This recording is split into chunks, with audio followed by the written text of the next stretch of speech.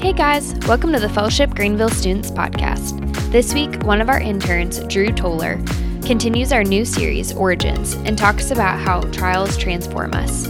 We look at Genesis 39 and how God transformed Joseph's life through different trials he went through.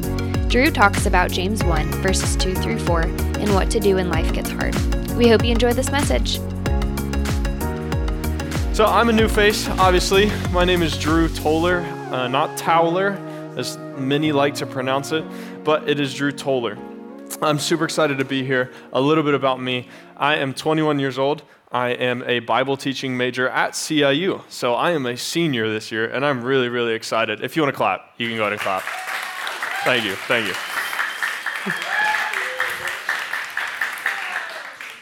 Nice, good. That was excellent. And for some of you that are still clapping, James, you better keep those guys around you responsible, okay?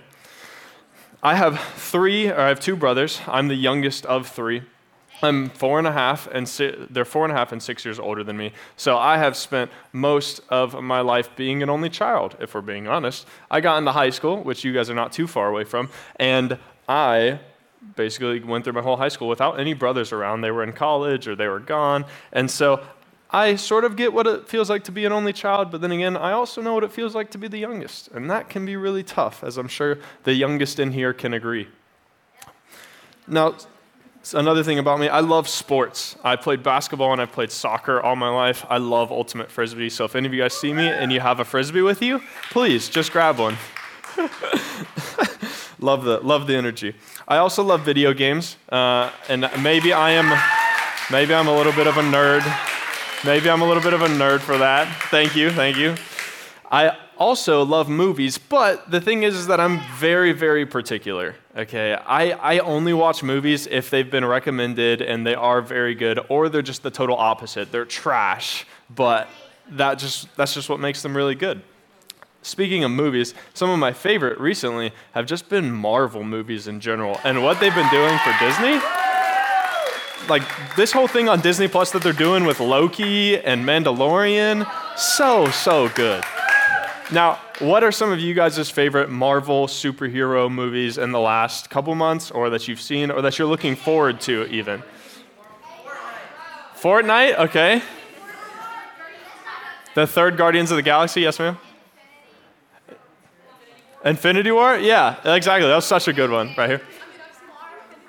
Far From Home, Spider-Man Far From Home. So I also get told sometimes that I look like Spider-Man. I don't know if that's the case. No? Oh, I got a very, very confident no right here. All right, I'll take it. I won't ever say that again. Anyway, two more. James. Spider-Man Into the Spider-Verse. That was such a good one. And yes, ma'am. Captain Marvel. Exactly. Those are all great movies. And some of I don't know if you guys know this, but some of the ones coming up, Disney released what they're putting out. They're coming up with Black Widow, Spider-Man No Way Home, like somebody said, Hawkeye, which Hawkeye, he's a ninja with a bow and arrow. Come on, man. There's just not much better character design than that. And then Doctor Strange. Doctor Strange is supposed to be coming out with a movie in the next couple of months, and I am so excited because I just love the little magic aspect. But if you guys remember last week, Dallas talked a little bit about this idea of why we love superheroes. We love superheroes because they're cool, right? We love superheroes because they just know their purpose, right? They are people with purpose. That was the main thing that Dallas was hyping on or focusing on, was that they are people with purpose. They get up every day and they know their role in life, right? They get up, they know they're supposed to help people, or they're supposed to get better at helping people. Dallas told us last week that from Genesis, we actually have a purpose as well, and that is to be the image of God. And that's shown in three ways. One, that is shown by us reflecting God's personality, right? Does anyone remember that? That we are to reflect God's personality. Two, that we are to join in his creativity. So in the things we create and the things that we talk with and whatnot, we are to join in his creativity. And three, we are to care for his creation. Those are the three things that combine up to our purpose. We know what we're called to do as believers. And just like we have our own purpose, every superhero has their purpose as well. Does anyone know how these superheroes became good at their purpose, though, or what even brought them into their purpose? In superhero movies, do our favorite superheroes start out awesome and like super strong? Or are they usually weak? They don't really know how to overcome a difficult circumstance. Or what pushes them to become the best that they can be? And what causes a lot of them to become the superheroes in the first place?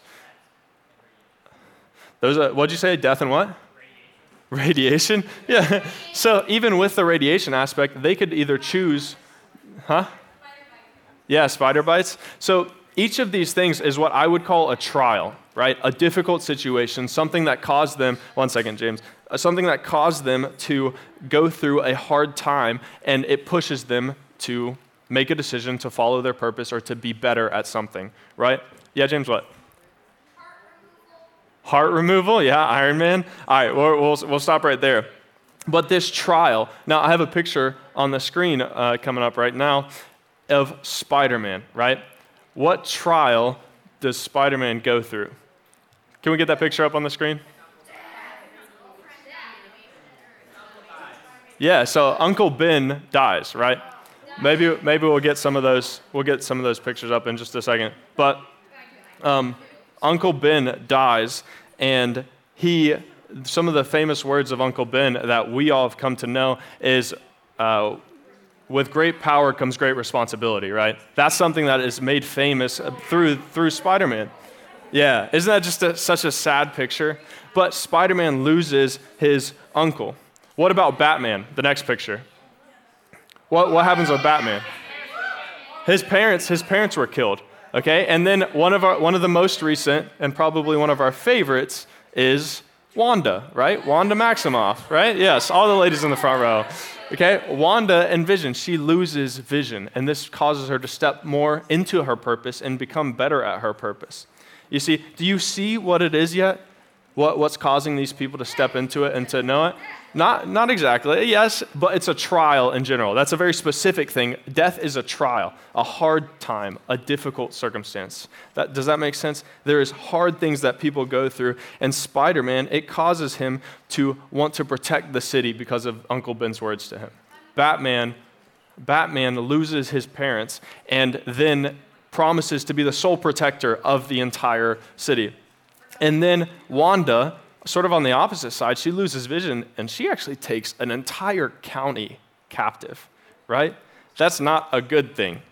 So the trial, by accident, if you want to be technical, but this trial actually pushes her to transform into something different. And that's exactly what these things are doing. These trials are transforming. Do you see that? Trials transform, and we see that throughout each one of these superheroes. And the same goes for you and I. We have our purpose. We have exactly what we know we're supposed to do, reflect God's personality, join in his creativity, and care for God's creation. But when trials come our way, what do we do? Whenever hard times are right up against us, what are we holding to when life becomes hard? Your friends start to be mean at you as you guys are in middle school, and some of you guys are about to step into ninth grade. It's going to be tough for you to go into a place where you're basically going to be not known. Some friends, there's going to be some drama that comes up. It starts to affect all your relationships. Maybe even at home, your family life isn't looking very great. Your parents may be getting a divorce, or your brother may be rebelling. All these things, these questions, you start looking at things you start looking at things you know you shouldn't be looking at. These are all trials in our lives, and the question is, what do you do? How do you make the right decision, and how do you even have the strength to make that decision? What, in those hard times, in those circumstances, what does God want to use those trials to transform you into? Genesis 39 is where we'll be tonight, talking about Joseph. And so as you guys turn there, Genesis 39, we'll have the verse up on the screen. As you turn, I'm going to give you a little bit of background. Joseph was the youngest of 11 brothers. And like I said, being the youngest, I totally understand. And the older brothers really were pretty jealous of Joseph because he was his father's favorite. And the older brothers didn't like that. And then Joseph even gets a dream, and Joseph tells the dream to his brothers, not a good idea, that they would end up bowing down to him. Nobody wants to hear that from the younger brother. And so they got really, really upset, so much so, and they were fed up with him, so much so that they threw him in a pit and waited for slave traders to come by, and they sold him into slavery. And they told their dad that he had died by an animal while he was working out in the fields. And so with that background, let's just read verse 1.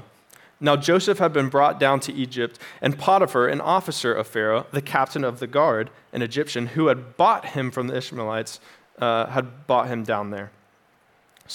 Or from who had brought him down there. The Ishmaelites brought him down. Potiphar buys him. And so I just want you guys to close your eyes just for a second and try and imagine what it would be like to be 17 years old and Joseph in Joseph's spot. So I'm just going to sort of read this situation to you. Your brothers are so extremely mad at you that they have actually just betrayed you, thrown you in a pit, and sold you into slavery. You will never, most likely, you will never ever see your family again. You're going to a foreign land. You have no friends, no family. You're forced to work in a place you never, ever wanted to. And odds are you'll be there for the rest of your life. You'll never eat the same food. You'll never have a home-cooked meal. You'll never be in the same situation as you were before. Limited freedoms. You're not going to be able to do all the things you used to be able to do. You're just going to be forced to be a slave the rest of your life. No video games, no movies, which makes us all cry. And do we think that that is a trial? Do we think that that is a trial whenever we look at Joseph? He's going through a ridiculously hard time. And let's see what this trial is doing to Joseph. How is this trial transforming Joseph? Verse 2, the Lord was with Joseph. Okay, wait, let's just stop right there. We're talking about a 17-year-old that has just been sold into slavery, has no chance of ever going back to his home that he knows of, and this is the first thing that they say, the Lord was with him. Why does that matter? Why does it matter that the Lord is with him? Like, come on now, are we just supposed to take that and be happy with it? Well, I would actually say yes. And the reason why is because I don't think we fully understand the depth and the weight that that sentence means. The Lord was with Joseph. So I spent a year in Colorado after high school, and I graduated from high school, went off to this gap year, and I got to rock climb a couple times. And while I was rock climbing, I have a picture of it, this next picture. While I was rock climbing, that's a picture that I took. We climbed up this mountain, and you see that little gap where that person has their hand on their feet. You have to transfer. And so what you have to do is get a hand up, another hand, pull yourself up, and swing your leg over. And at one point, I was hooked in. So you see there's a rope that goes all the way down to this person. You can barely see his head in this bottom left corner. Barely see him. But he's what they call a belayer. And so while I'm trying to get up and grab onto the next rock, I accidentally slipped and fell about 2 inches. And that's all I felt because my belayer was standing there having me hooked in and holding me and strengthening me and helping me regain my footing. And I think that this picture and the next one, if you want to go ahead and go to the next picture, that's a little bit of a better picture. The rope is being held by this guy down at the bottom called the belayer, and you are being belayed. You are being held. You are being strengthened. And as they are helping me, they help me to continue to go and climb higher up the wall, even if I slip. I was confident that my safety was in the hands of the belayer, that they knew what they were doing, and that I was going to be okay. They were with me more than just a general presence. Like, sure, my friend Tim was sitting there, down there, he was watching, but then I had somebody actually there involved, actively involved in my climb, strengthening me, upholding me, and helping me. And there's times, even when rock climbing, whenever you need a little bit of like a push, a lot of times they'll pull on the rope and it'll actually help you upwards to give you momentum. And so it's not just preventing you from falling, it's helping you in the midst of your climb. In Isaiah 41:10, it'll be up on the screen, gives us this exact image of what the Lord means whenever he says this. He says, "Fear not, for I am with you. Be not dismayed, for I am your God. I will strengthen you. I will help you.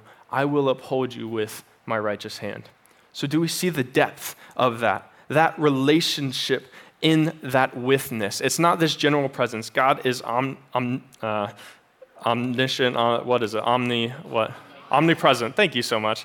God is omnipresent. He is everywhere at all times, but that is a very general presence. But this right here, what it's talking about with Joseph and what it's actually talking about with us is that the Lord is with us in an intimate, specific, relational, salvific way.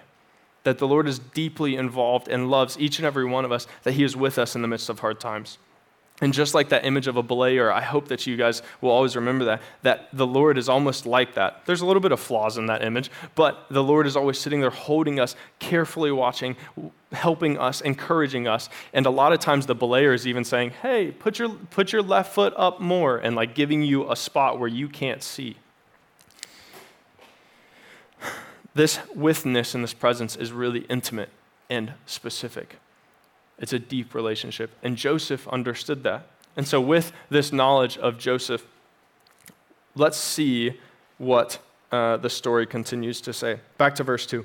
The Lord was with Joseph, and he became a successful man, and he was in the house of his Egyptian master. His master saw that the Lord was with him, and that the Lord caused all that he did to succeed in his hands. So Joseph found favor in his sight and attended him. And he made him overseer of his house and put him in charge over all that he had. From the time that he made him overseer in his house over all that he had, the Lord blessed the Egyptian's house, and the blessing of the Lord was on all that he had in house and field. So he left all that he had in Joseph's charge, and because of him, he had no concern about anything except the food that he ate. So what does this witness, what does this presence do? Well, Joseph's just come out of a really hard time, right? We just talked about that. He's coming out of a really hard time, but what does that witness, what does the presence of God, the deep relationship, cause him to do? Causes him to be faithful, right? Even in a place where he felt like he shouldn't be, or where he felt like he's been betrayed. And maybe the question going in the back of his mind is, why would this happen, Lord? Why would you do this? But the important thing is that he understood this witness, this closeness of relationship, and he also chose to believe it. That's so hard for us. I'm sure there's so many of you right now that's thinking, man, I don't know if this is really a trial that I can really get through. Is God even there? And Joseph was probably asking the same question, if we're being honest. And I've been there too. I've been asking those same questions whenever my family has gone through things. And I have to choose to believe that God is sitting there as the belayer, holding me up, strengthening me, uplifting me, like he said he is. And so Joseph becomes obedient, and he continues to be faithful in the small things. And after some time of serving in Potiphar's house, everything changes, right? And some of you guys know the story. Joseph gets accused of something that he never actually did. Potiphar's wife lies about Joseph and tells her husband that he tried to take advantage of her. But he never did, and the Bible is very clear about that. She wanted Joseph to do something that he knew was disobedient to God and was totally wrong. But because Joseph refused, she got angry. She lied about him to her husband, and her husband threw him in jail. And so after being faithful and doing everything he could to help Potiphar succeed in being obedient to the Lord, he gets thrown into another trial, right? He gets thrown into prison. What does this mean for Joseph? Like, I thought the Lord is with him. I thought that just means that he's going to continue to succeed, right? The Lord is with him. He was obedient, so he succeeded. Well, as a matter of fact, no. We are not promised earthly success as we follow Jesus. As a matter of fact, a lot of times we're called that we will be suffering. And that's, if you have more questions about that, I would love to have a conversation, and a lot of our leaders would as well. But we are promised one thing. We're not promised earthly success, but we are promised one thing, and we see it in the next couple verses. Verse 19 of chapter 39. As soon as his master, Potiphar, heard the words that his wife spoke to him, "This is the way your servant treated me," his anger was kindled. And Joseph's master took him and put him into the prison, the place where the king's prisoners were confined, and he was there in the prison. But the Lord was with Joseph and showed him steadfast love and gave him favor in the sight of the keeper of the prison. And the keeper of the prison put Joseph in charge of all the prisoners who were in the cell. The keeper of the prison paid no attention to anything that was in Joseph's charge because the Lord was with him, and whatever he did, the Lord made it succeed. Does that sound familiar? Right? Didn't we just read something really similar, just verses 1 through 6? And I want to show you guys, look up at the slide, and you'll see this. It's what's called an inclusio. The story starts the same way as it ends, and it tells you something about the whole story. And so if we can go ahead and get that next slide. So you see in verses 1, Joseph gets sold to Potiphar in Egypt. right? In verse 2, the Lord was with Joseph. Verse 3, he finds favor, or the next couple verses, he finds favor in Potiphar's eyes, and then everything gets placed in his hand. What happened before, though? It was chaos, it was change, it was confusion, right? We didn't understand, but Joseph chose to believe that the Lord was with him, and what that meant was he was faithful in the small things, and then Joseph found favor in Potiphar's eyes, and everything was placed in his hands. Okay, then we have chaos, confusion, change again, don't we? Trials. This trial is transforming Joseph, and how is it transforming him? Well, he gets thrown into prison.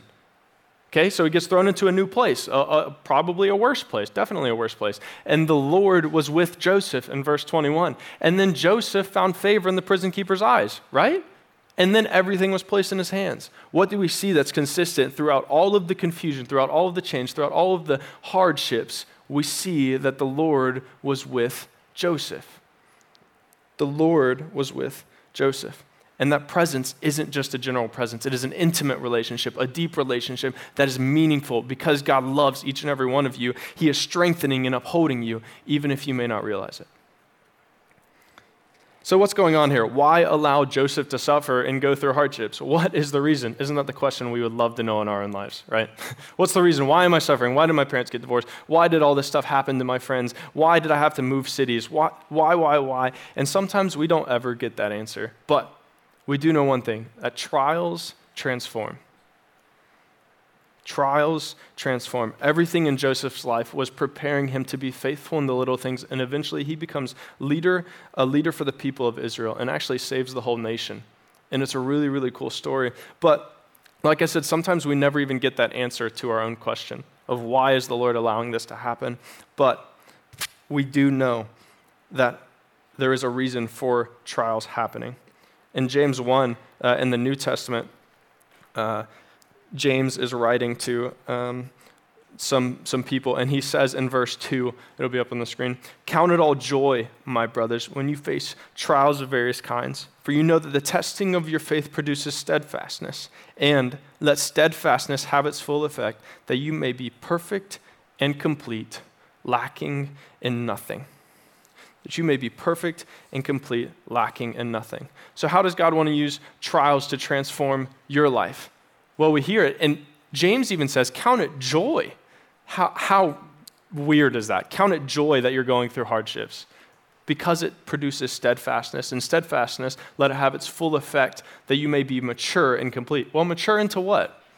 What are we to be mature into? Well, like Dallas said last week, Jesus was the perfect reflection of God's purpose for our life, so we are supposed to be mature into Jesus. Like we're supposed to become more like Jesus. We're supposed to reflect Jesus and God every single day and every single moment. You see, trials transform us, believers, to be more like Jesus. Trials transform, and as we push towards the Lord, they transform us to be more like Jesus, and that's exactly what the story of Joseph is teaching, and the story in James's letter is teaching as well. According to James 1, reflection comes through maturity, and maturity comes through trials. Or in other words, you have a trial, you come out of it, you're a little bit more mature, you understand, you're a little bit more mature, and then you become more like Jesus through that maturity. Sorry. Trials transform us to be more like Jesus. So the question is, what do we do whenever hard things come our way? What do we do whenever everything around us starts falling apart and we have seemingly lost an understanding of who God is? Well, we have our purpose, don't we? Our purpose is to reflect God's personality, and Jesus did that perfectly, by the way. Join in his creativity and care for his creation. Hopefully now we understand that one of the ways that God wants to use us in that and make us better at our purpose is through trials. And the beautiful thing is, we're not doing that alone. The Lord is sitting there at the bottom while we're rock climbing, while we're going through life, holding us up, strengthening us, belaying us, making sure that even though we may fall a few inches, even though we may get set back a little bit, he's still going to be there holding you, taking care of you, because he loves each and every one of you so deeply. I pray that we would trust him and trust that he is in control and that he knows what he's doing best, and that we would reflect God's image, that we would be Jesus' hands and feet to our friends, because that's also something we're called to do, is to love those around us who are going through hard times, right? Like those people that are our best friends, whenever they're going through hard times, we're right there. What are we doing for them? We're getting them milkshakes. We're being present with them. Like we are there to be God's hands and feet in those times. And guess what? Jesus has gone through the ultimate trial for each of us. You see, he came down and he lived that perfect life and died on the cross that we would be forgiven of our sins, and then rose to life so that we could have the ability to live and to trust in his promises. And to leave you on this note, before we go into some of the response questions, I was reading a book the other day, and it's by Tim Keller. And Tim Keller is this brilliant pastor and book writer. And it just struck me, and I've changed the quote a little bit to sort of fit what we were talking about. But this is what he says: "A God who substitutes himself for us and suffers that we may go free is a God you can trust." A God who substitutes himself for us and suffers that we may go free is a God you can trust. And then he says, Joseph trusted the goodness of God, and he didn't even have the cross. He didn't even have the most beautiful picture of love and of sacrifice yet. So what is our excuse? Like as we sit here and as we are under Jesus and what he has done, we can look to him and say, man, you have sacrificed so much for me. I can trust you. And Joseph believed that, and he didn't even have that picture of Jesus. Man, how good is the Lord? Let's pray. Dear Lord, I'm so thankful for this time and this opportunity to be here. I'm thankful for each and every one of the students here. I pray that the words that you spoke through me would resonate in their hearts, and that they would be able to trust you, and that you are good, and that you are worth it. Lord, we're thankful that you are with us. It is this deep, intimate relationship with us that you have, and that you are uplifting and upholding and strengthening us, Lord. May we always, always believe that. In Jesus' name, amen.